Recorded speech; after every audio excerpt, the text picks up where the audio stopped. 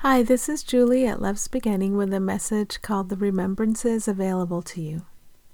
Ego's version of safety is withdrawal into separate and comparative identity. When you feel any tension, you have surrounded yourself with this fiction, this perception of separate and comparative identity. From within this tension, you can access your willingness. Your willingness is the spark of light within you and all that can never die.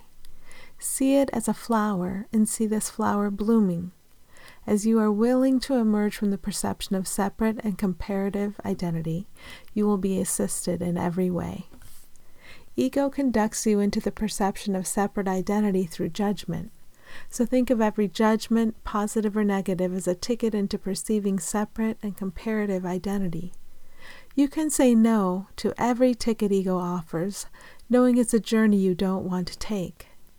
Your shared and innocent identity is a permanent reality. Your separate and comparative identity is a temporary fiction. Stand easily and well loved in the eternal. Stay in your willingness to see all as equally loved and blessed, no matter what appearances seem to tell you. Certain stories cannot survive past certain portals on your journey, so you must be willing to allow all stories to go. Whatever story ego has fed you about anything, you can let it go. It is not precious.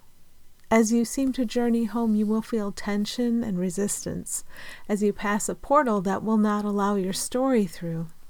You can wait on the other side of the portal, hanging on to your precious story and feeling the tension of that, or you can drop the story and pass through the portal.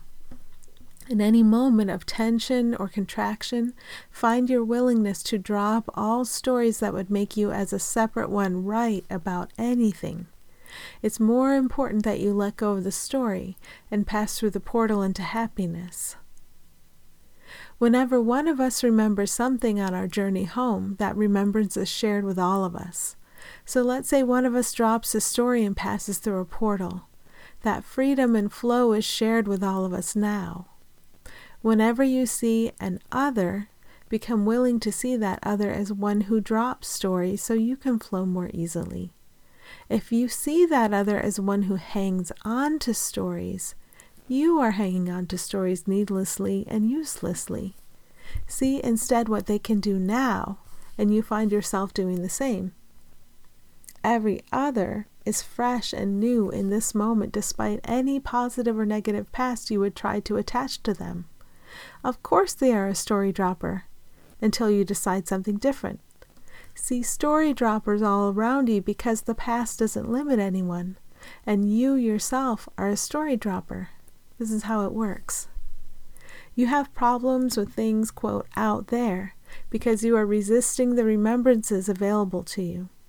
So whenever you have a problem with what seems to be a separate thing out there, pause to take a moment to allow benefit to come to you.